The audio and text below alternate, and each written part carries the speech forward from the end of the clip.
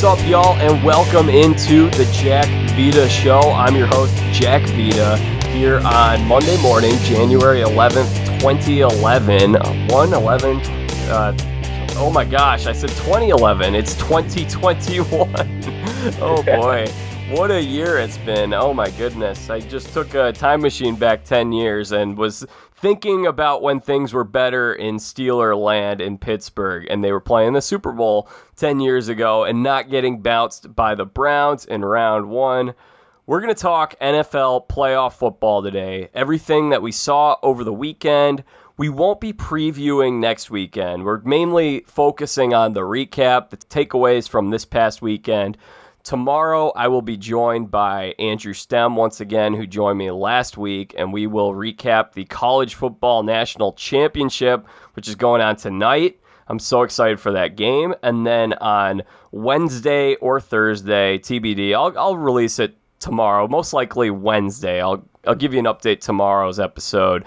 Jordan Morandini will join me, and we will be previewing the divisional round of the playoffs once again on Facebook Live, YouTube, and Twitter. That will all be live sometime Wednesday afternoon, most likely. More information, stick around.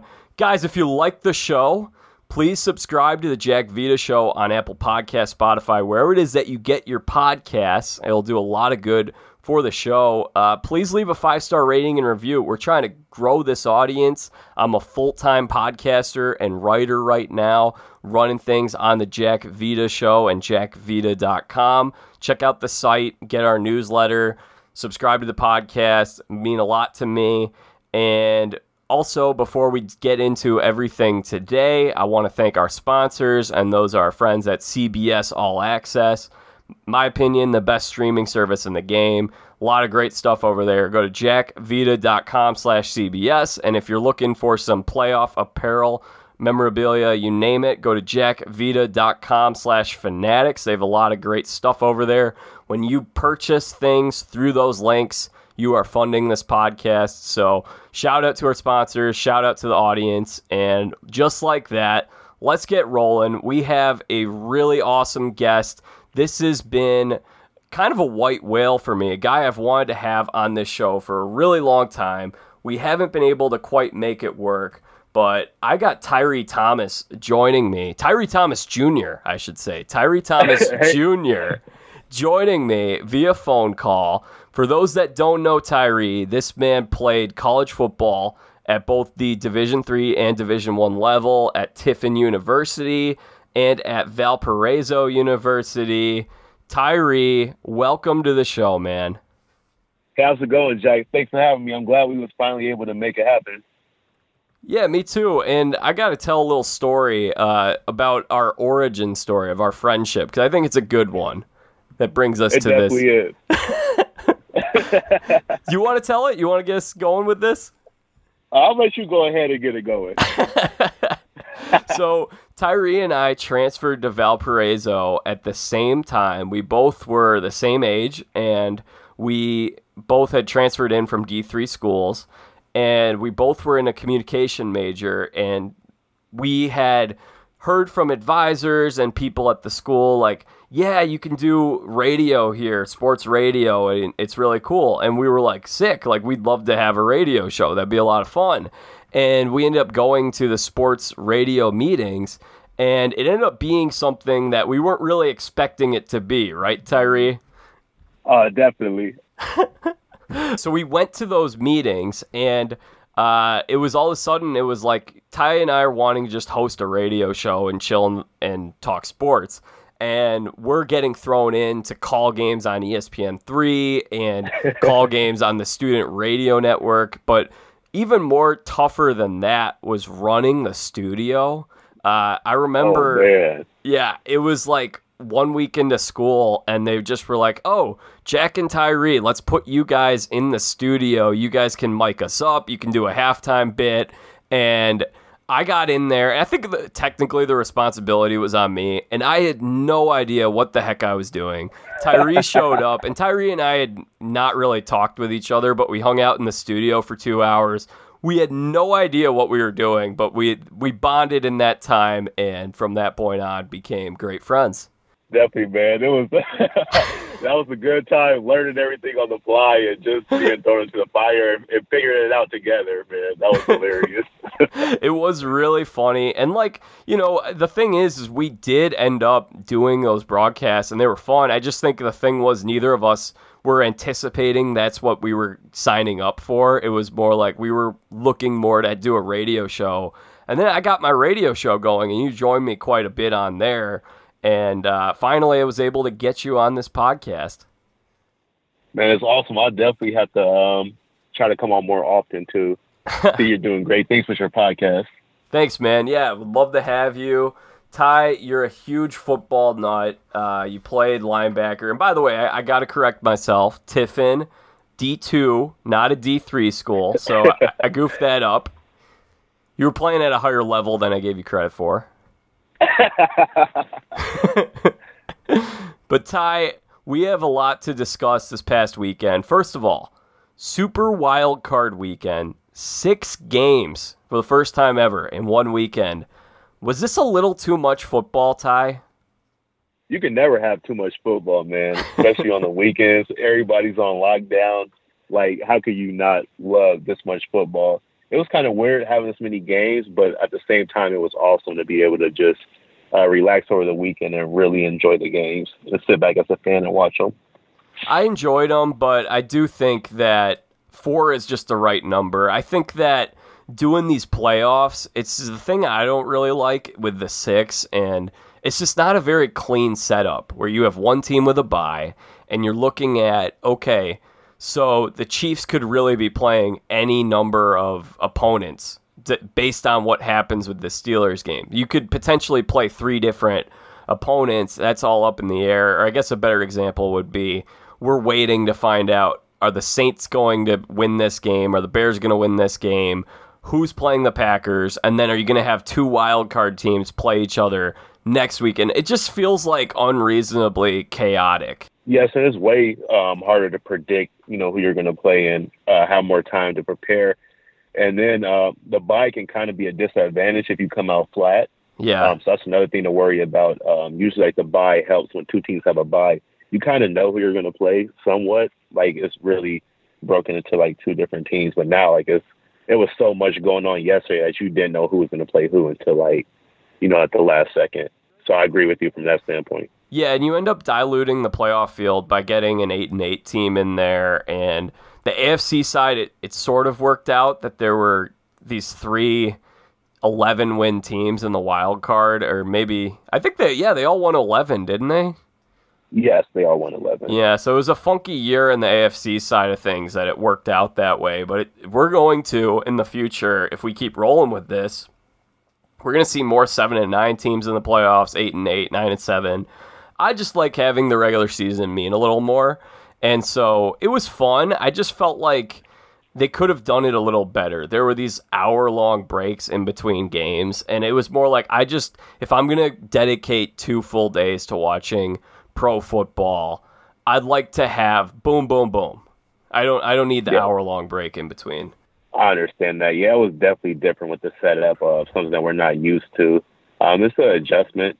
I just love watching football, but I agree from the setup standpoint that they do need to sharpen it up a little bit. Yeah, I just don't know if it's the best setup for pro football just because I love that round number of 12 teams that we've had for the last 20 years or so. I think that was a really great setup. But if this was college football and they were giving me 10 games over the course of 2 days, I would not be complaining one bit. So, Ty, we are having a rough morning. Both of our teams lost yesterday. Bears and the Saints. First of all, before we get into the ins and outs of what happened yesterday, did you watch the game on CBS or Nickelodeon?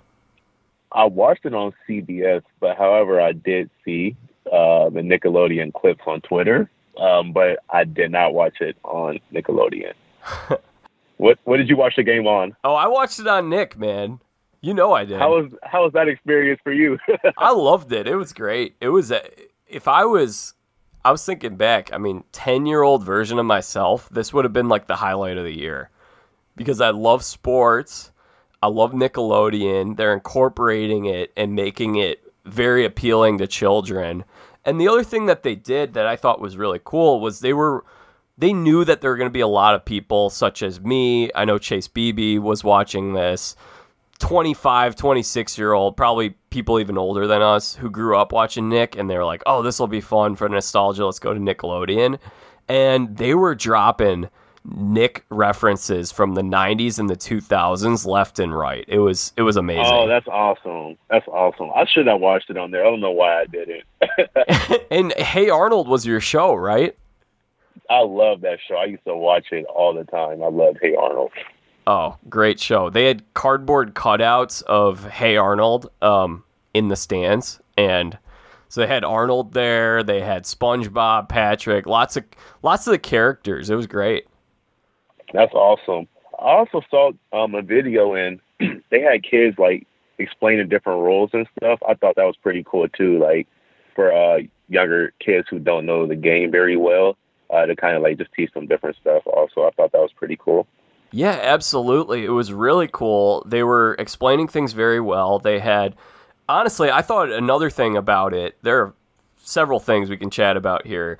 Nate Burleson, I think, is one of the rising stars in this sports media industry, and that was a nice spotlight on him. He did a remarkable job. I'd never heard him on a game before, but I've always loved him in the studio.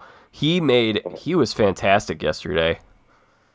Wow. I'm going to have to go back and I didn't get a chance to hear his broadcast. I'm going to have to go take a look at it.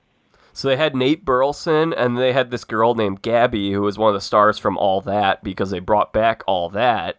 And so she was kind of learning the game a little bit, and they were making a lot of analogies to, this is like when a player is benched, it's similar to when a kid gets grounded for not doing something right or not doing their homework. And they had the slime animations. Did you see those on Twitter? Yes, I did. That looked pretty cool. Yeah, so they had the slime, and the only thing that I think was a little disappointing was that Sean Payton said, if we win this game, I would love to get slimed. And he just kind of snuck away and didn't take the slime. They had a slime bucket ready for him, and I don't know what Sean Payton was doing. He faked us out. I think he actually did end up going through with it. Like, I saw it in the hallway. I think he was like in the hallway. Okay. So he actually did end up going through with it, I think. Okay, so it must have been like Twitter content, social media content that they weren't able to get on the live broadcast. Yes, it was over social media that I saw it. And did you see that they had a little Kids' Choice Award looking blimp that they were handing out to the Nickelodeon Valuable Player? I did not see it. So they allowed the fans and the kids to vote online for the most valuable player of the game, and Mitchell Trubisky won it. Mitchell Trubisky probably has an award. That's awesome. About time, man. About time. Yeah, it was a rough game for the Bears, but this one, I mean, I think this gave me a lot more of excitement because I had mentioned I watched every game this whole weekend. I felt like by the second half of that Bears-Saints game, wasn't a real great game. I was starting to get burnt out a little bit, and so to have some of that fun stuff and them trying some stuff out, I think was really fun. It was really cool. And Ty, if I had told you in 2005 that there's going to be a children's network that's going to televise a live sports game, I would have bet the house that it was Disney Channel, not Nickelodeon. I would have never guessed that it was Nickelodeon. I honestly didn't even know about it until shortly before the game. A friend of mine had called me and said, "Hey, are you going to watch the game on Nickelodeon?" I was like, "They actually have that? Like, this is actually a thing?" But I would have guessed that would be Disney also, like not Nickelodeon. But how they had like the setup and stuff looked pretty cool from the videos that I saw online. Yeah, I think that this opens up a lot of possibilities for more live sports in the future.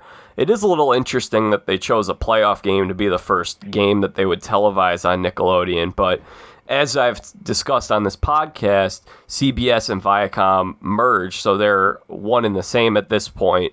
So they were able to link that up, have a game on CBS, have a game on Nickelodeon. I think there's a lot of potential to do more stuff like this. It's probably never going to be a once every single week type of thing, because I think at a certain point there'd be a group of kids that are out there rioting, upset that their shows are not being played on Sunday afternoons. But I think that, I mean, could you imagine how cool it would be to watch that type of broadcast for something such as the NBA All-Star Game or All-Star Weekend, where it's just something fun and goofy the whole time? Oh, that would be dope, man. And I agree from that aspect. I think that picking certain games and in certain moments would make it more entertaining and better versus just playing like every game on there. Like, yeah. I think that would be better to pick specific ones. Like All-Star Weekend would be crazy. Like even the All-Star Weekend, like with the 3-point shootout and the dunk contest, like that would be crazy. Oh, I'd love that. And what they can do is just have your kid feed on one channel and then the regular feed for the non-kids on another channel. And no one should have anything to complain about. I saw some people on Twitter that were overly critical of the Nickelodeon broadcast, and I was just thinking, like, why are you watching it on Nickelodeon if you're not enjoying it? If you don't have kids, if you don't have any, heart and sentimental ism with it. I agree. There's there's no point in watching it if you're not enjoying it. Like, you're not forced to watch it because they did have it on the other channel. So I don't understand why people are being critical of it either. Yeah. So I will say, last thing on it, it was a little shaky in terms of some of the, like, you could tell it was their first time ever televising a live sports event. They sometimes put up the wrong graphics. Sometimes they put on the wrong replay. The camera angles were a little off. But I'm forgiving. Hey, it's Nickelodeon. I wasn't expecting anything remarkable. It was their first time doing it. Great job by Nick. Great job by Nate Burleson. Great job by the other folks that put this thing together. It was a lot of fun, and I think it's a great. I'm really excited to see how other sports, including the NFL, try to do stuff like this in the future to make their game appealing to children. It'll be interesting to see how they move forward with this. I think they got out to a start with it. It'll just be interesting to see how they proceed in the future. Absolutely. Well, Tyree, how are you feeling about the Bears after yesterday's game?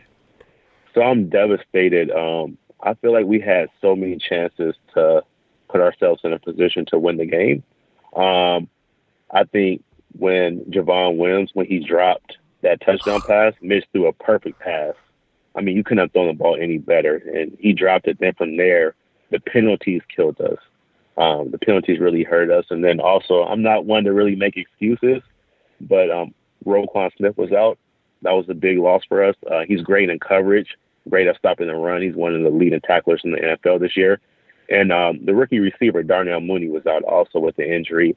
And I think that he's a great sidekick to Allen Robinson. I think he opens up a lot for him, too. And missing him and having that deep threat, I think it hurt us a lot because the Saints secondary is pretty solid with their corners. Their cornerbacks are pretty solid. Their defense overall is pretty solid. But I think penalties killed us a lot. And it was kind of painful to watch, just the mistakes. And against a team like the Saints, they're in the playoffs every year. They have experience. They're used to being in this situation. You got to capitalize when you have the chance. You can't keep making mistake after mistake after mistake and thinking you're going to win a game like that. Mitch didn't play horrible. No, he made some wild throws, but I feel like it's kind of tough to put the blame on him. I think it was more so the penalties and just not capitalizing when we needed to the most. Like when Eddie Jackson jumped off sides on that one play. Yeah. Gave him a first down. That killed us. Like I just knew at that point, like, it's not looking good. Just penalty after penalty. It was really tough to watch. And as far as the Saints, Drew Brees played solid. Kamara, he ran the ball pretty well, a little better than I thought. But their receivers didn't really they didn't have like a crazy game or nothing. I think the game was very winnable. Yeah.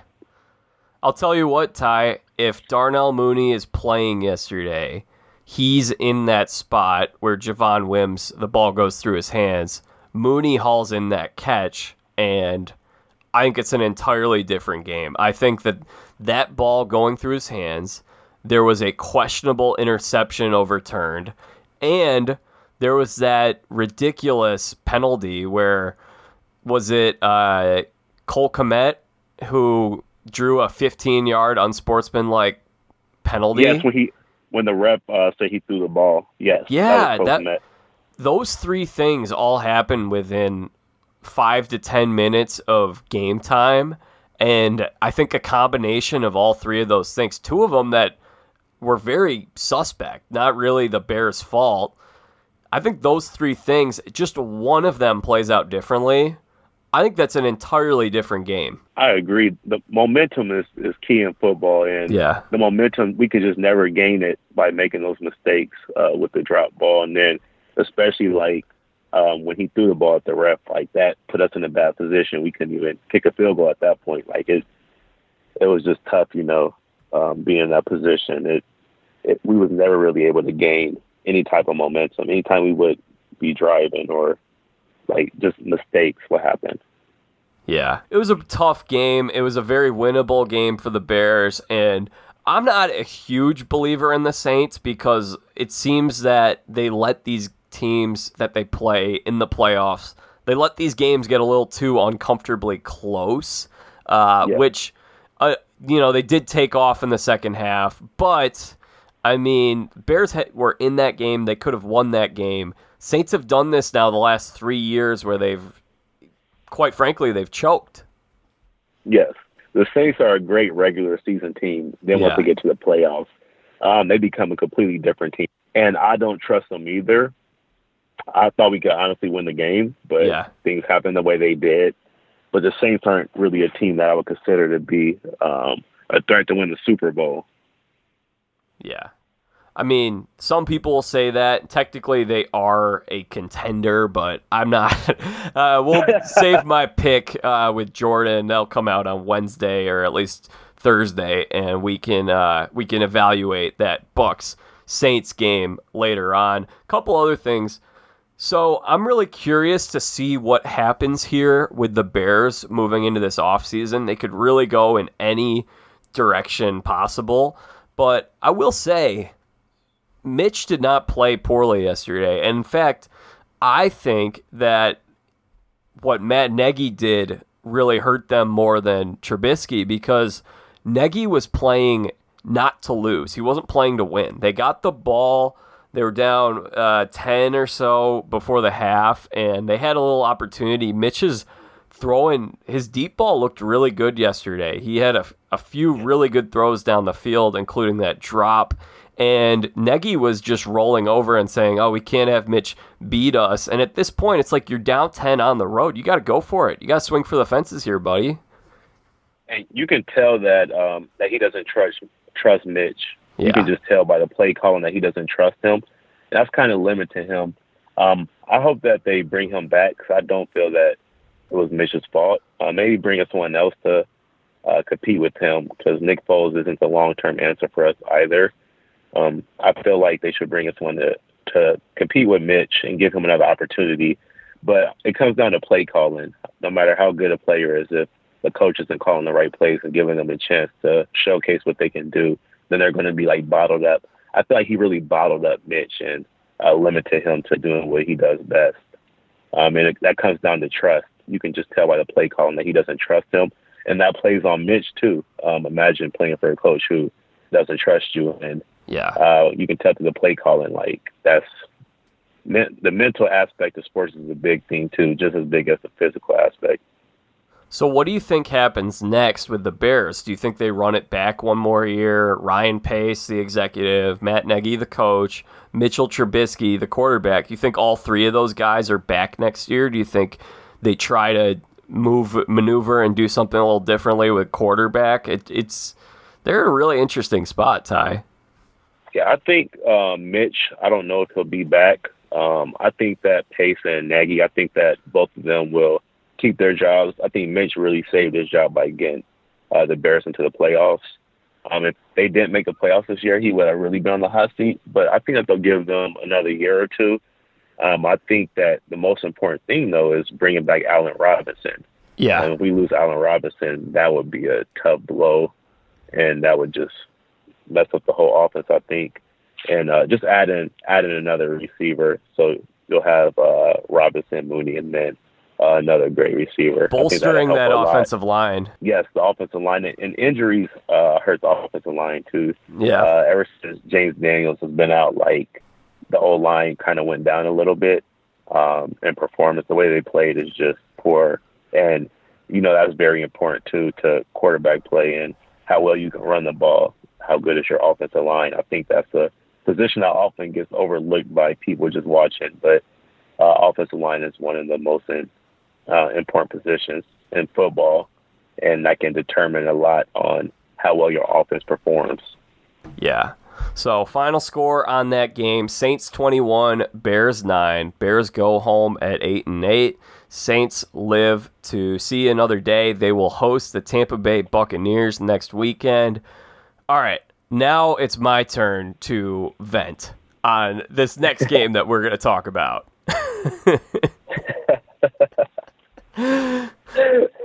The Steelers lose last night 48-37 to a decimated Cleveland Browns roster without their head coach, with several guys playing in that game who had never practiced before with the Browns.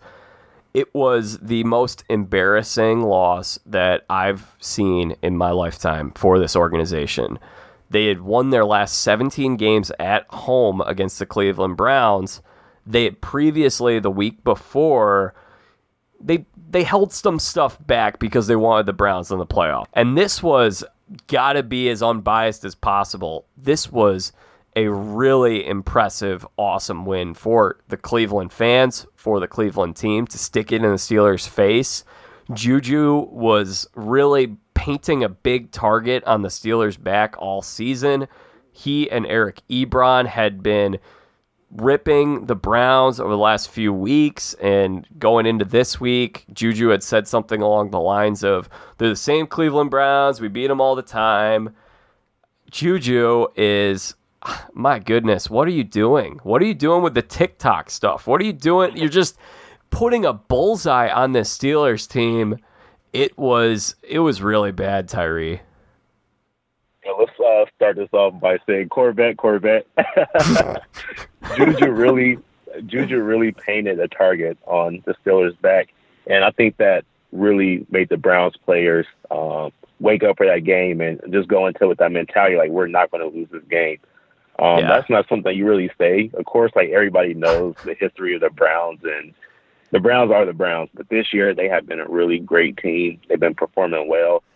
They probably have the best running back tandem in the NFL right now between Chubb and Hunt. So they're a really good team. Like, they're capable of winning games, and it's a division rival at the end of the day. Yeah. You guys play them multiple times a year, so you know how the team plays. You can lose to anybody in the division on any given Sunday. So knowing that, you got to go into the game with the different mentality. And I think that the Steelers kind of underestimated the Browns a little bit and what they was capable of doing. And it kind of all started with Marquise Pouncey tossing the ball over Big Ben's head, and the Browns scoring the defensive touchdown. Then from there, like, that was just a tall tale of how the game would turn out. That play right there was like, that's like this is what the game was. It was reminiscent of that Broncos-Seahawks Super Bowl, where the same thing happened on one of the first plays, where they snapped the ball over Peyton's head. It's a bad snap, and it may have been a safety, but from that point on, the Legion of Boom, that was all they needed. They got that huge emotional boost, and that game wasn't close at all. Oh, yeah. I agree, and that really just, the turnovers killed the Steelers. Yeah. Turnover after turnover. Big Ben threw 4 interceptions. Like, it's hard to really beat a team when you're throwing 4 picks and just turning the ball over like that.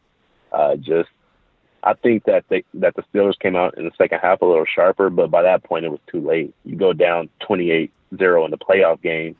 That's so hard to come back from. Like, you rarely see that. Yeah, there's so many things that I can pick apart with this Steelers game because Ben played both great and horrible. It was the best of both Bens, really. You got the good and the bad and the ugly, and it was rough to see, but I was happy. I think the fact that game ended up being relatively interesting down the stretch in the fourth quarter, it made me feel a little better just because they didn't roll over and you got to see a little more of the vintage Big Ben. And there's so many things that I can say about this. I guess I'll just run through it and I'll vent and I'll let you react. And okay, so this has been the Steelers they were not the same team weeks 11 through 17 that they were weeks 1 through 10. Now, there were several things that did not play into their favor. They lost a lot of guys on that defense and offensive line. I mean, they really were decimated by injuries. They didn't have a real bye week. They had 2 games get rescheduled on them. Now, great teams rise above that. Steelers a little older of a team. I think they're a team that probably needed a bye week more than other teams. I think the Chiefs could kind of roll through something like that. The Bills, they might be okay, but Big Ben, he needs a bye week. Technically, he got week 17 off, but I mean, they didn't go into the playoffs with any momentum. They ended up losing 5 of their last 6 games, including yesterday's game.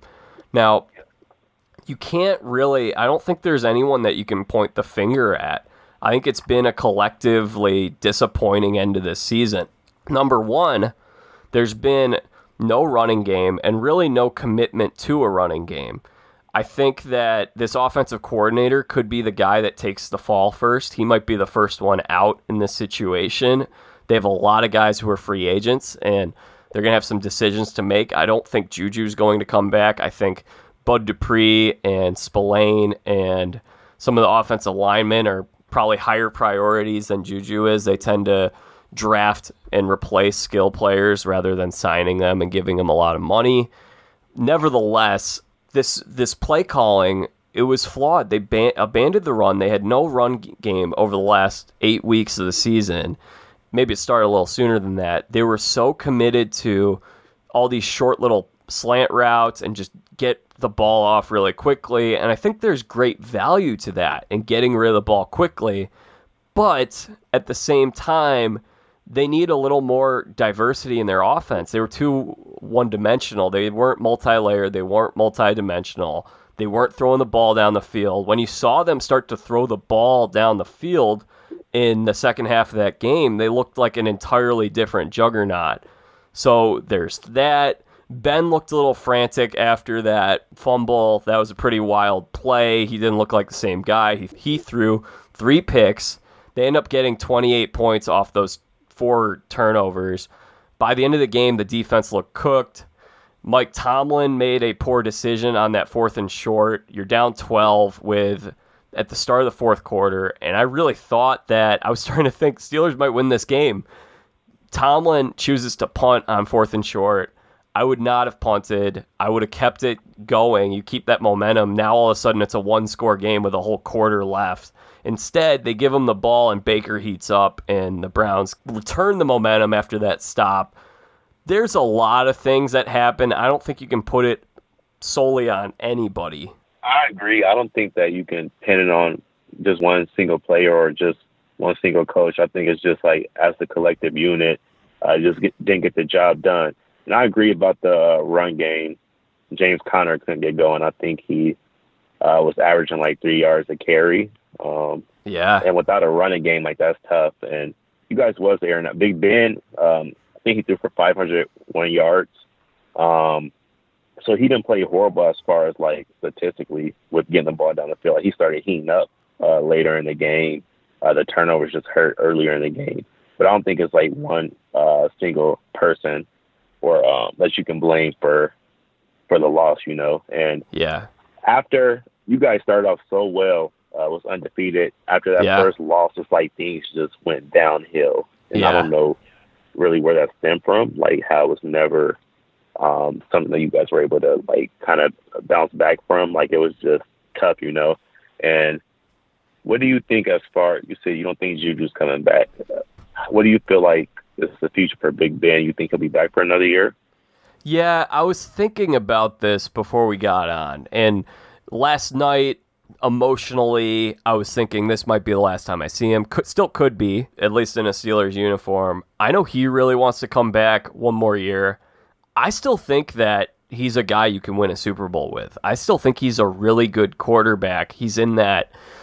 We'll talk more about this later, but I think there are really only two, maybe three elite quarterbacks. I really think it's Mahomes and Rodgers, and there's a number of really good guys who can, their performance can differ year in and year out. You see the good and the bad, sort of like Russell Wilson, who was amazing the first 8 weeks or so of the season, and then not great this past weekend. We'll talk about that. But I think Roethlisberger's still in that category of a guy who's really good, who can win, you can win a Super Bowl with. Now, I just don't really know. The part of the problem is they're at a crossroads here. They have so many free agents.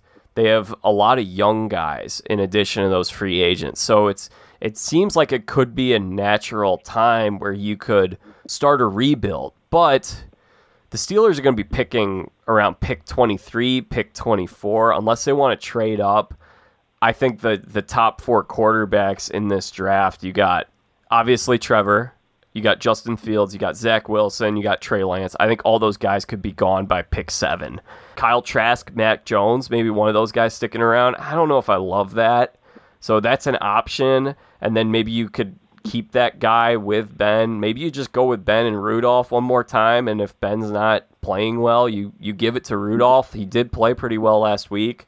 But I don't think Rudolph is a long-term franchise quarterback. So, and then the other option, I think, potentially, someone floated this on the Steelers Facebook group that I'm in. What if the Steelers go out and they trade for Matt Stafford? And now Matt Stafford's going to be expensive, but you're basically getting what Ben was 5 years ago. And you could have this guy for the next 3 to 5 years. Again, it could be a natural point where it might make sense for you to just get younger in general.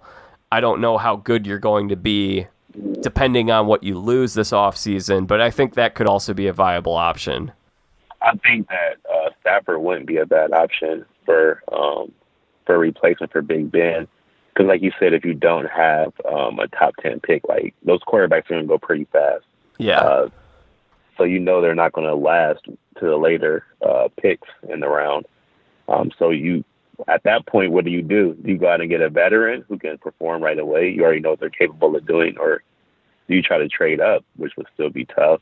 But trading up could be another possibility if they want to just completely go young and get another quarterback. But I feel like the Steelers team right now is just a few pieces away from being a contender. So at that point, do you want to do a complete rebuild, or do you want to just retool a little bit and reshape some positions and try to go after it? Because the defense is really good.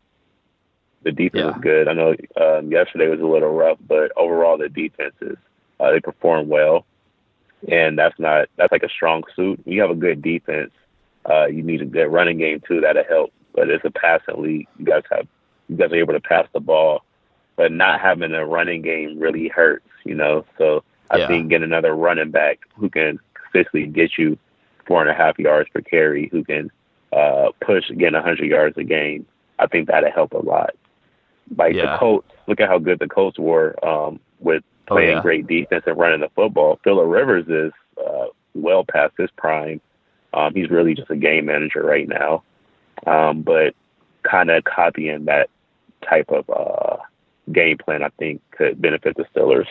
Yeah, I think most likely they'll run it back one more time. Next year is Ben's last year, if that were to happen. And it would just be a logical type of season where you go in, it's like, all right, we know this is the end. After this, now we can, with Ben, we can try to go for it, and maybe we do it. And if we don't, then in the second half of the season, we come out of the gate slow. We see what Mason Rudolph has. We give him another shot. And if they can't win games, Now you maybe have a top 10 pick next year, and you have a better shot at drafting that franchise quarterback. Definitely. I think that's the most likely thing. But I'm a big Matt Stafford guy, so I'd love to see that. I think you could get another 3-5 years out of him, and I think he's one of the underrated quarterbacks of this generation. Definitely. From the arm talent standpoint, Stafford is able to do things that a lot of quarterbacks can't. But playing in Detroit is tough. I think he often gets overlooked when people mention the best quarterbacks in the NFL. I would definitely put Stafford up there, but a lot of people don't, simply because of him playing in Detroit. And you already know about the Lions, and they don't win. They don't win games, and I think Stafford often gets overlooked because of that. Well, Ty, we got 4 other games to talk about. I promise the listeners we won't go as long on these next 4. We just had to with the Bears and the Steelers. So we'll run through these a little quicker. But the next one I want to talk about, speaking of quarterbacks, Russell Wilson did not play well at all on Saturday. And look, I know you're going up against a really good defense, really good pass rush, really good corners with Jalen Ramsey, who really got in DK Metcalf's head over the weekend. But you got to play better than that if you want to be considered a truly elite quarterback. I think this is kind of par for the course with Russell Wilson. You get these games where he looks phenomenal, and you get these other games where you're just kind of like, what's going on with this guy? I personally think he holds on to the football a little too long. And I think the problem now, you could maybe you could put it on him, maybe you could put it on the Seahawks coaching staff and their scheme. I don't see, it's the opposite of what the Steelers do, where they're never chewing up yards on short passes. It's like he's got to hit a home run on every single play. It's got to be a 50-yard dime down the field, which he can throw so well. He throws one of the best deep balls in the league. He extends plays really well, but that's not a high. You're not going to succeed on those at a very high rate. And so what we saw was a pretty poor performance from that Seahawks offense in a game that you're facing a backup quarterback. They prefer the backup quarterback over Jared Goff because Jared Goff broke his thumb on his throwing hand a couple weeks ago. That guy comes out of the game. Now you're playing against Goff with 4 fingers, and you still end up losing that game. Yeah, that's tough. And I actually was going to hit on that point. I think the problem with Russell Wilson is they're always looking for the deep ball. They're looking to hit a home run play. They don't throw a lot of stuff underneath. They don't just take those chunks of yards to drive the ball downfield. They're always looking for the deep play, whether that's to DK Metcalf or to Tyler Lockett or Moore, just any of their receivers. They're always looking to hit a home run. And I think that's where the turnovers come into play. He started off the season so well at a historic rate, and then he just started going downhill on a decline. Then he has some games where he performs amazing, then other games where he just like who is this guy? This isn't Russ. Where he'll make dumb throws, or he'll hold on to the ball too long, like you mentioned, instead of getting rid of it quick or throwing to the check down. He just always looks for the home run, and sometimes that puts them in a bad position because their defense isn't great. So if they're turning the ball over a lot, that really puts them in a tough position because they're not able to get a lot of stops. Their defense was actually starting to click down the stretch there. They looked really good on Saturday. Yeah, they looked solid. Bobby Wagner had a really good game too. And Brooks, the rookie linebacker, he looked really good. I think he came on late in the season.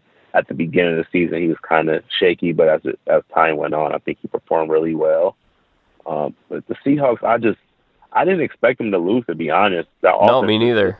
Just so high-powered, and they just underperformed. Russell, he really didn't have a great game. Like, that was honestly one of the worst games that he's had this season.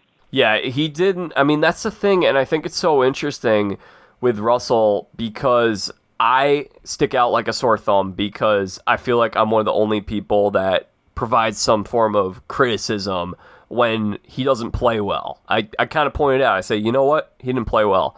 He's one of the only guys that I feel like throughout his whole career, when he doesn't play well, I mean, I didn't hear Joe Buck or Troy Aikman say a single negative thing. I heard them keep saying, oh, he needs to get some more help on this offense. It's always, he's a one-man show. And look, sometimes things aren't always in your favor. It's not like they have an amazing offensive line, but it's not a horrible one. There are other quarterbacks who don't have great offensive lines. Aaron Rodgers is the type of guy who Aaron Rodgers doesn't play well, and you're not going to hear the last of it the whole week. Same thing with Lamar. There are a lot of guys like that. And instead, I feel like his whole career, going back to he threw an interception in the Super Bowl to lose a Super Bowl, and no one was criticizing him. Everyone was criticizing the coach for the play call. Yeah, they wasn't. I don't know why they wasn't criticizing the play calling when that's like a big thing too. Play calling that can really put you in a bad position. I do consider Russ to be an elite quarterback. That's where we kind of differ. Yeah. But I do consider him to be an elite quarterback, but I can see where the criticism because of his decision making. And early on in his career, a lot of people consider him a game manager, and he wouldn't turn the ball over as much. And then they start saying, let Russ cook. So now I think the play calling is more freely. I think he has a lot of ability to change the plays. I think his coach gives him a lot of freedom too. And with that, it really comes down to decision making. Are you going to be smart? Because we've seen in the past with quarterbacks who had freedom to really, adjust the plays, but they're not turning the ball over as much as Russ is. So I think you can criticize play calling too. I don't think it was a good game plan. Really coming out. I just think it's interesting that for most other franchise quarterbacks, you get from the fans and from the press, it's like, oh my gosh, Lamar can't win a big one. Now, granted, Russell did technically win a Super Bowl, but Ben is going to receive a lot of criticism today. Rodgers has gotten criticism when his team hasn't played well. Russell, I feel like I feel like he kind of gets a free pass sometimes. Maybe that'll change soon. Now, again, this isn't Ty. I think he's a really good quarterback. But I just think that there should be a little more accountability when a guy like him doesn't play well. I agree. I think that he has the talent and leadership abilities to get the job done. And for the past few years, he hasn't got the job done when it mattered the most. Since that interception in the Super Bowl, is just the playoff runs for them haven't been great. They just haven't been able to get back to that level. No matter who's on the team, no matter how good of a regular season they haven't been able to get back to that level. And oftentimes when they do lose, it's because Russ has a bad game. They're so relying on him for everything. And when he doesn't have a good game, they're not going to win those big games. Yeah. They had another one a couple years ago, that game in Dallas in Wild Card Weekend, that he didn't play great in that one either. They lost that game, and they've been out of the playoffs pretty early for the last several years. Oh, yeah. They have a pretty early exit every year. And the window's going to start closing over time. So they got to try to win within the next few years because the window's going to close. And that's when you have to start paying players, because they have a few young players, but they also have some veterans.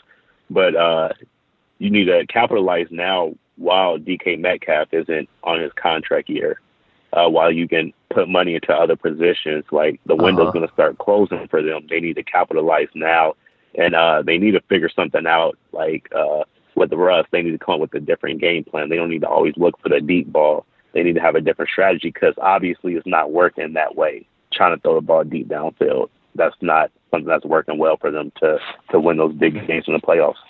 It works well when you're playing Madden 2003, but it doesn't work in a NFL game every single play.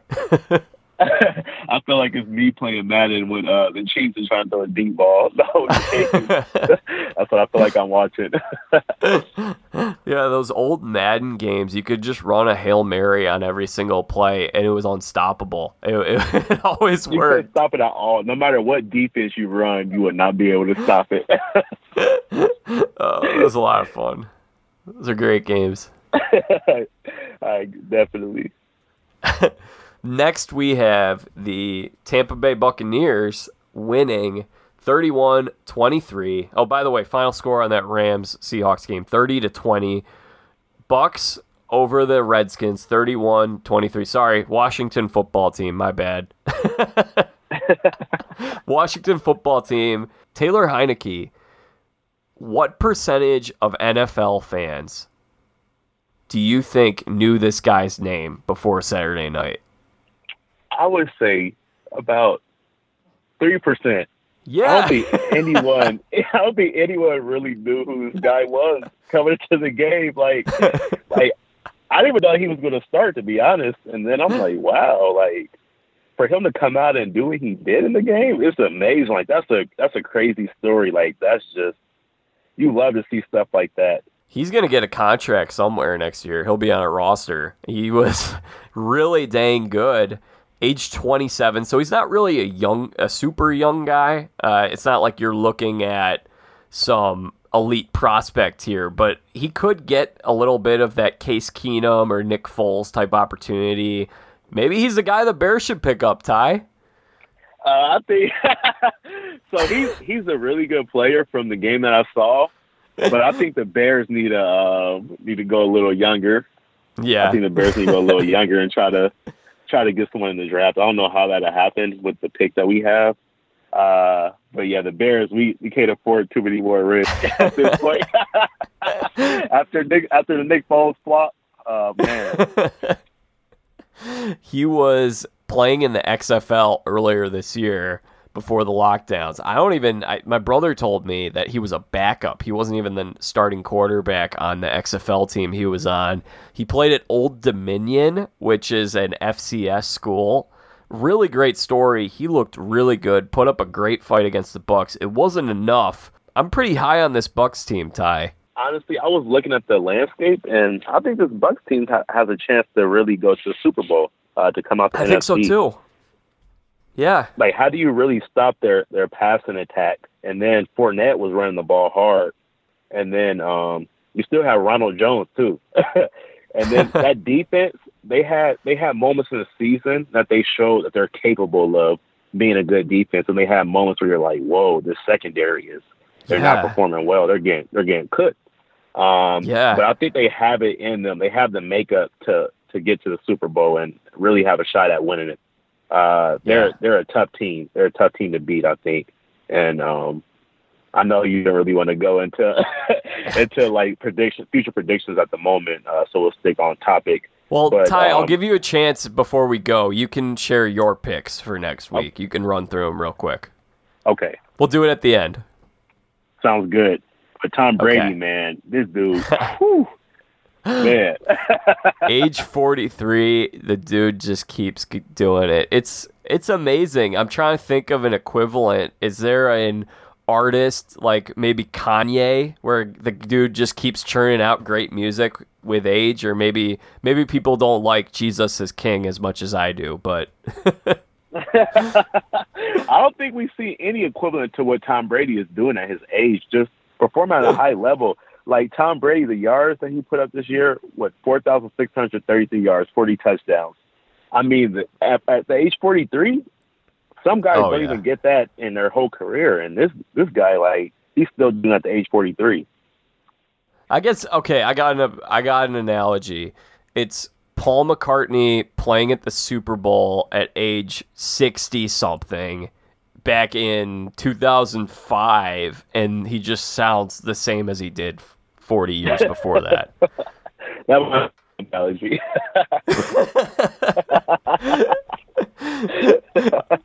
I'm happy. I enjoy watching Tom. Gronk out there. It's a fun team. It'll be fun to keep watching them. Got to give props to the Washington football team. Chico Rivera, they put up a great fight this year. Good story in Heineke. I don't know if we'll see Alex Smith out there ever again. I don't think so. I think they kind of brought him back because of the redemption story. Like, his story is amazing as well. Like, it's a blessing that he was able to recover and even play another down with a gruesome injury like that. But I don't think that they bring him back out there, or like he'll be an option as far as it goes for starting for them. I don't think Alex Smith would be the option for them going forward. Buffalo Bills win their first playoff game in... they lost last year. This is their first playoff win in a very long time. Fans waited a long time for that one. Bills Mafia, great fan base. Happy for them. They win that game 27-24. It was your first game of the weekend over the Colts. Josh Allen, I'm starting to see as I'm seeing this guy mature and seeing him blossom, I see some Aaron Rodgers in this guy. I agree. I've been very high on Josh Allen since he came in the league. Yeah, you and I both. I remember watching a YouTube video. They had a highlight tape with drop passes from his receivers. That's how bad it was. And it wasn't on him. A lot of times people are like, his completion percentage is so low. And I'm like, if you actually watch a game or if you like actually study and research it, you'll see how many passes his receivers drop. And that makes him look bad. But his arm talent, his athleticism, like, man, this guy is next level. I think that if I remember this correctly, I could be wrong. Going back to that 2018 draft, I think we were on the same page with this. My view was that Josh Allen was the best quarterback in the draft, and Lamar was the second best quarterback in the draft. I think you may have said the same thing, or maybe just slightly differed on that. But I think we both were pretty high on both those guys. Yeah, both those guys were our top two. I thought Lamar would be a little better, but I said Josh Allen was right behind him. So okay, so you had Lamar as the number one guy. Okay. Yes. Yeah. So pretty cool to see all these year 3 quarterbacks picking up wins. Baker got a win, and I got to give him some props for that win. We touched on it earlier, but, I mean, Baker won a playoff game. He played pretty well. When they needed him to make some plays down the stretch, he made those plays. Now, I don't think he's a great quarterback. He's not a guy that I put too much faith into in these playoffs, but got to give him props for winning a huge game for a Cleveland organization that it had been a very long time. Josh Allen bringing the Bills to the promised land now. I love watching him play. He does the stuff that Rodgers does where he extends the plays and he floats these little passes that you think he's throwing out of bounds, and there's a receiver there where his guy is the only guy who has a chance at catching it. Right. His arm strength is crazy, man. Like, yeah. I think that's why he's able to make some of these passes, because he's able to get it in that tight window that only the receiver can get to it. Like, his arm talent is next level. Him and Mahomes, as far as like just natural arm ability, just strength and velocity on the throw. Rodgers is up there too with those guys as far as that goes. But those guys make some of the those throws that you just don't see. Like how does he make that throw? You know, and like you'll watch Josh Allen playing some of the plays that he makes. Like how, and you see a big difference from him last year in the playoffs to this year. Like you could just tell that last year he was nervous and he just wasn't himself, and like he just didn't perform well, and he would make like those plays that you can tell like this guy hasn't been in this position before. But this year you see how he's matured, how he's making the smart plays, how he's not turning the ball over, and he's just getting the job done, and he's making those great plays still, but he's being smart with his decision making. Yeah, they finally got him some receivers. He finally has a supporting cast that's noteworthy. Stephon Diggs has been great for him. Cole Beasley being more of a number 2, number 3 guy rather than being that number 1 draw last year. I guess John Brown is another one, but yeah, a lot of credit to the Bills. Colts had a really good season. I think that ultimately they're a quarterback away from being a real contender. I think Phillip Rivers, he let him down the field early in that game. It's hard for me to imagine them bringing him back because he's just not the same Phillip Rivers from several years ago. And I think, he kind of regressed real quick. 2 years ago, he had the Chargers in the playoffs. Nevertheless, this is another spot where, I'd like to see Stafford here. Stafford would make them a real legit contender. Sam Darnold would be another guy that I'd be interested to see him in this situation, just to see what he's got. But I think that they're probably going to make a switch at quarterback this offseason. And they're the type of team that really is just that quarterback away. They have everything else. They literally have everything else. And then Marlon Mack was out for the year too. Jonathan Taylor had an amazing season. So those guys are going to be able to complement each other well and stay fresh.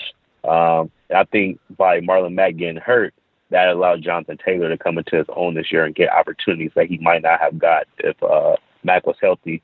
And Taylor, he he ran the ball well at the end of the year, and I think that won them a lot of games. Not because Phillip Rivers was just playing that great. You know, he was just game managing, and the defense is amazing. Like, there was a top 3 defense in the league this year. So you have that defense, you have that run game. You're a quarterback away, like you said. Like, what else do you need other than that? They have a great O-line. Their O-line is arguably the best in the NFL. So they're really a quarterback away from winning, especially in the division they play in. The division isn't very tough. Well, Jacksonville is going to be real interesting pretty soon. Trevor Lawrence to Jacksonville. That is going to be interesting to see how they play. They have a good running back in James Robinson, and I like DJ Chark a lot. So they have a few pieces. So it'll be interesting to see how they unfold. I think they'll have to add a lot more to compete, but it's a toss-up. And our final game of the weekend, which not chronologically the final game, it came yesterday in the early afternoon, first game of yesterday, the Baltimore Ravens picking up a big win, first playoff victory for Lamar Jackson, which, by the way, we do this way too quickly. When a guy loses 2 playoff games, and we just start saying, oh, that guy can't win the big one. And it's like, oh my gosh, this is year 3 for him. Like, settle down a little bit. Part of it might be that the team's not that great. Part of it could be the draw. Obviously I'm a Steelers fan. You know how I feel about the Ravens, but I was happy for Lamar to get this win. I was happy to see him finally get this win too, because he's been receiving a lot of criticism. Like, the guy is young. He's a young player. Some guys don't even get to the playoffs until their 3rd year. And it was awesome to see him finally get that win, to get that monkey off his back, that narrative that people are saying, he can't win when it matters. He can't win a playoff game. Like, he chokes. It's his fault. And honestly, I don't think it was his fault last year. It was a lot of drop passes, because the Ravens still technically don't really have a number 1 receiver, in my opinion. I don't think they do. I think the difference this year and last year is that he used his legs more. And that was a game changer. He had 136 rushing yards. He just changed the game completely when he had that big run, a 48-yard touchdown. That was amazing to see, like, where he dropped back, no one was open, and he just took off, made a couple guys miss, and then dove for the pylon. That was awesome to see, and I think that kind of gave him that momentum. Like, it got guys fired up, and they shut down Derrick Henry completely. They shut him down completely. And that was a game changer. We got a taste of what can Ryan Tannehill do when he's not able to work out of that play action when they shut down Henry. Not pretty. Oh no, he showed the Ryan Tannehill that we have known for many years.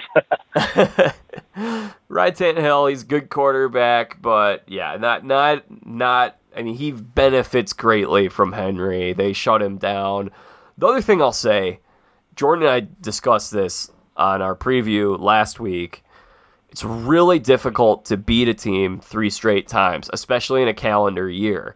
So they played each other last year in the playoffs. They also played each other earlier this season, and the Titans have won the last 2.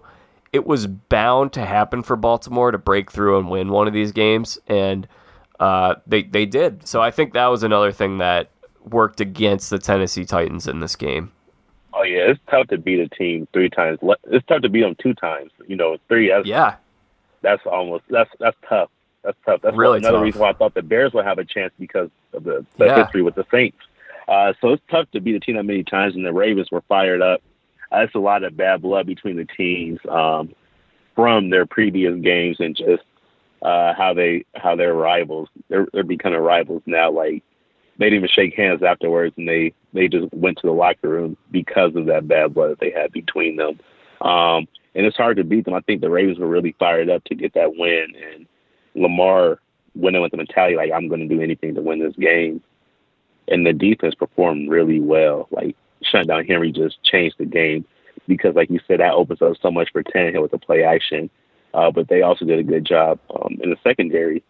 Also, Corey Davis not really being fully healthy and not really being in the mix. I think that also benefited them a little bit, not having him opposite of A.J. Brown. Yeah. Well, Ty, I think that's pretty much my thoughts on this past weekend. So I want to give you an opportunity. I'm going to let you pick the winners of next week's games, and then we have to chat and make a quick pick for the College Football National Championship tonight. So first, let me give you these games. We'll go somewhat lightning round just so we don't get too hung up on these games. But Okay. All right, the first one we're going to see Saturday. This is a 3:35 Central Time game. The Los Angeles Rams at the Green Bay Packers. As a Bears fan, I would love to say the Rams, but I can't go against the Packers and Rodgers. Devontae Adams, Aaron Jones, Rodgers. You can never bet against Rodgers. I got to go with the Packers winning that game. They're at home. I think it'll be a close game. I think it'll be a high-scoring game also. I'm going to go Packers 28, Rams 21. Yeah, tough for the Rams just in terms of the quarterback situation right now. If Goff can get healthy, that'll give him a big boost. Wolford just took a really bad hit and had a neck injury, so be interesting to keep an eye on. Saturday night's game will be the Baltimore Ravens at the Buffalo Bills. I'm so split on this game because the Bills' offense with Diggs and Josh Allen is amazing, but I think the Ravens have a little momentum going into this game, coming off a big win against the Titans and finally getting over that hump. I have the Ravens winning this game. I have them upsetting the Bills in a close game. I think it'll be a defensive battle somewhat, but also I would probably say for that game I'm going to go 24-17 Ravens.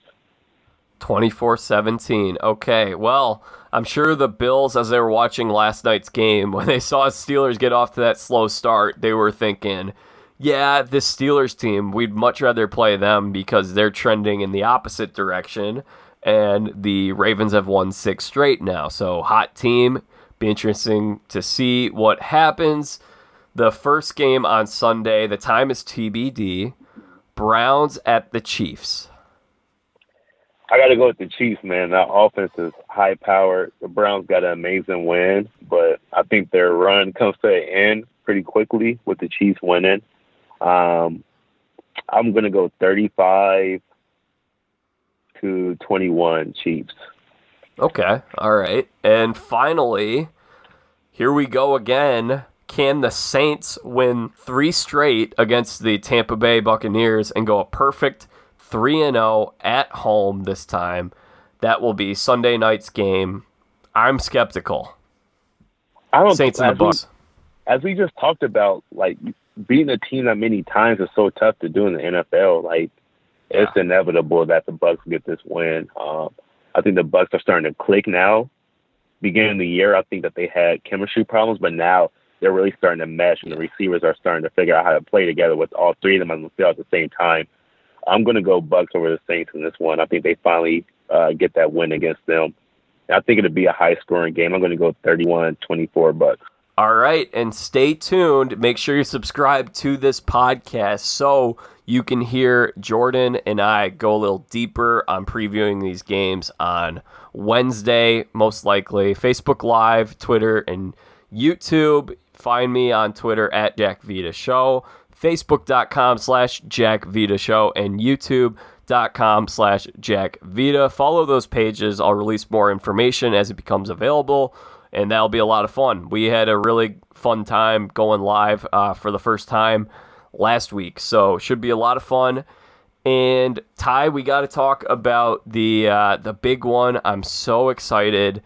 I'm at this point a bigger college football fan than I am an NFL fan, even though the college football playoff, I think, is needing some serious updates to it. They need to expand this thing. They need to make it better. Kind of a lousy round 1 last week, but I think we're in for a really good game tonight with Ohio State and Alabama. I think it's going to be a good game, too. I think that a lot of people are underestimating Ohio State's ability to win this game. Yeah. I think that Ohio State has one of the most underrated receivers in college football. Chris Olave, that man is explosive. Many people saw him in the game last week against Clemson, what he did to their secondary. Like, that man is a deep threat. He's a burner. And Justin Fields, that guy is the truth, man. And I think they have a chance to win. I'm not going to bet against Alabama. I'm not going to be that crazy to do that because I think their offense is really high power too.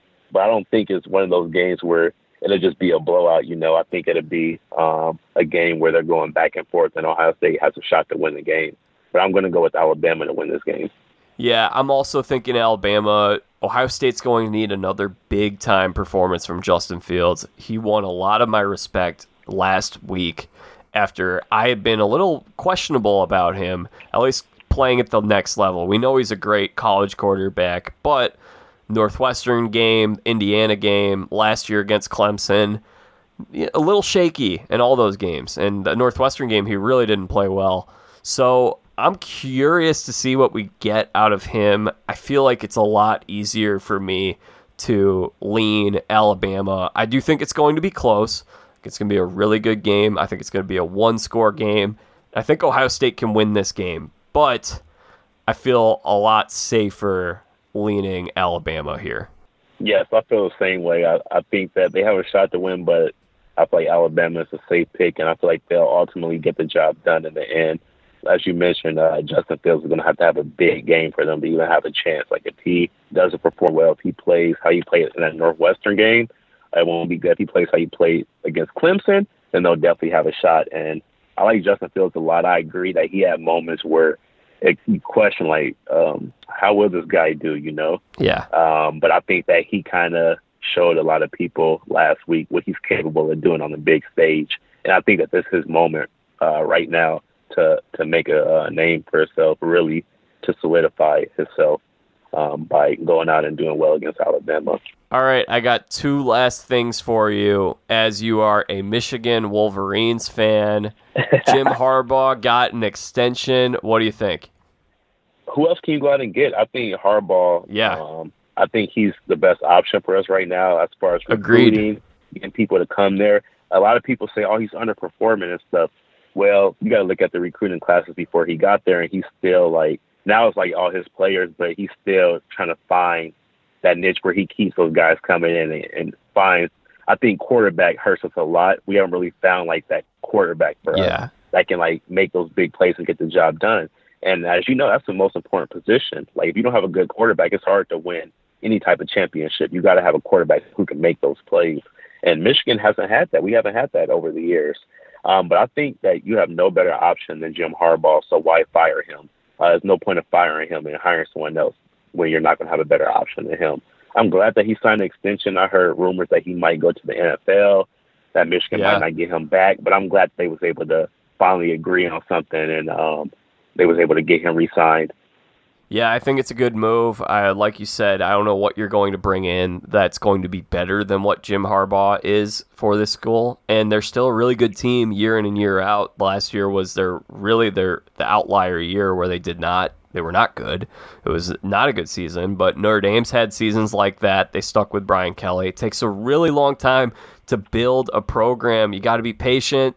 And if you move off and you bring in someone new, you run the risk of becoming like Florida State or Tennessee or one of these schools that was once a powerhouse and one of the blue bloods of college football and now is irrelevant. Nebraska's another one. I agree. At least they're still relevant. At least they're still good. Definitely. And then if you get rid of him, then like you say, you run the risk of that not being the case, and you're not going to recruit better by getting rid of Jim Harbaugh. This is not going to happen, with his ties to Michigan, his pedigree coaching in the NFL and having success in the NFL, his pedigree of getting guys to the NFL. That's enticing to recruits to hear those things and to see his resume and know what he brings to the table as a coach. And it's Michigan at the end of the day, Michigan football.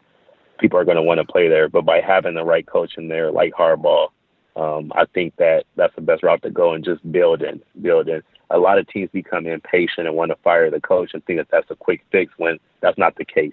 Finally, Ty, Michigan basketball is playing some really good hoops right now. Those guys are really good. I love Juwan Howard as the coach, man. I think that he's a player's coach, and guys want to play hard for him. And Michigan is really getting to that point where they're hitting that stride, and they're playing really well right now. Arguably playing the best out of any team in the Big Ten right now. Yeah, I think they're in first place. Yes. So it would be awesome to see that. Little Wagner, that dude's developing his game from last year to this year. There's a lot of talent on that team. They're fun to watch. Guys are really improving. They're really like a fun team to watch. And I don't think a lot of people projected them to perform this well this year. A lot of people didn't think that Michigan would be this good, but they're playing really well. They're playing as a team, and you can see that guys are developing by coming back for the other year. Like, just having those guys that are back, you're really seeing the improvement in the team and the chemistry. And then also, it's their second year being in Juwan Howard's system. So guys are really getting comfortable in that, and he lets them play their game. Like, they play free. It's awesome to see them performing so well now. Absolutely. Well, Tyree, great job on the show today. This was a lot of fun. Glad we were finally able to make something work. Man, thanks for having me. My pleasure, man. Thanks for joining me. Do you want to plug anything while you're here? You want to throw out your Twitter or Instagram handle, anything of that nature? You guys can follow me on Instagram. It's my full name, Tyree Thomas Jr. Guys, go ahead and follow me on there. Yeah, do it. Follow Tyree, and let's definitely do this again sometime. You're welcome back anytime you want, Ty. Oh, yeah, we definitely have to do this again. Thanks for having me, bro. It's been awesome talking sports with you. You're doing great things with the podcast. It's awesome listening in on it. I'm glad I was finally able to get on the show. Well, folks, that concludes my conversation with Tyree Thomas. Very kind words from him there at the very end of the show. Great guy. Always fun talking with him. I'm glad I got to introduce you all to Tyree on the podcast. I couldn't believe it took him 120 episodes, 3 years to finally make an appearance, but he did. He had a lot of fun, and I look forward to having him back sometime. Guys, it's Valpo week on the podcast with everyone. I got Andrew Stem tomorrow to talk college football national championship. Should be a lot of fun. Jordan Mordini and I live later this week to talk divisional round of the playoffs. Make sure you're subscribed so you don't miss out on any of these episodes. Make sure you're following along on social media. Please, again, if you like this show, share it with your friends. Share my website with your friends. Get them on the email list. Get them on the podcast subscription. I want to really grow this show, my readership, my listenership in the year 2021. So if you know someone that you think, hey, you like sports, and this guy who hosts a sports show, I listen to his show and he's not a total buffoon, share it with them. I would appreciate that very much. And leave a 5-star rating and review. Get on our email list, subscribe. All that stuff does a lot of great for the show. Guys, I'm so excited for 2021. Despite a chaotic week last week, we still rose above it all. We churned out a lot of fun content, and we're going to keep doing that as this year continues to unfold. We're not too far away from spending some more time on college basketball. Once college football ends, I'll be shifting my attention over to that. We got some MLB off-season stuff. I'll probably talk about that with Stem tomorrow. Should be a lot of fun. Make sure you're subscribed. And guys, once again, thank you all for listening. Thank you for all the support in 2020. It was a long year, and God knows I needed the encouragement at certain points. Thank you to everyone for the kind words, the support, the listenership. It's been awesome growing this audience, and I think we're in store for an amazing 2021. I think God's going to do some big things this year. Stay positive. Keep trusting Him. We're going to get through everything that's going on right now, and we're going to do more than get through it. We're going to have a good year. We're going to have a good year. We're going to have a good decade. Just keep the faith. Stay positive. All right, y'all. I'll be back, as I mentioned, with Andrew Stem tomorrow. Jordan Mordini live later in the week. Don't want to miss out. Until the next time you hear from me, though, I am Jack Vita. Bring in the Dance of the Lobsters.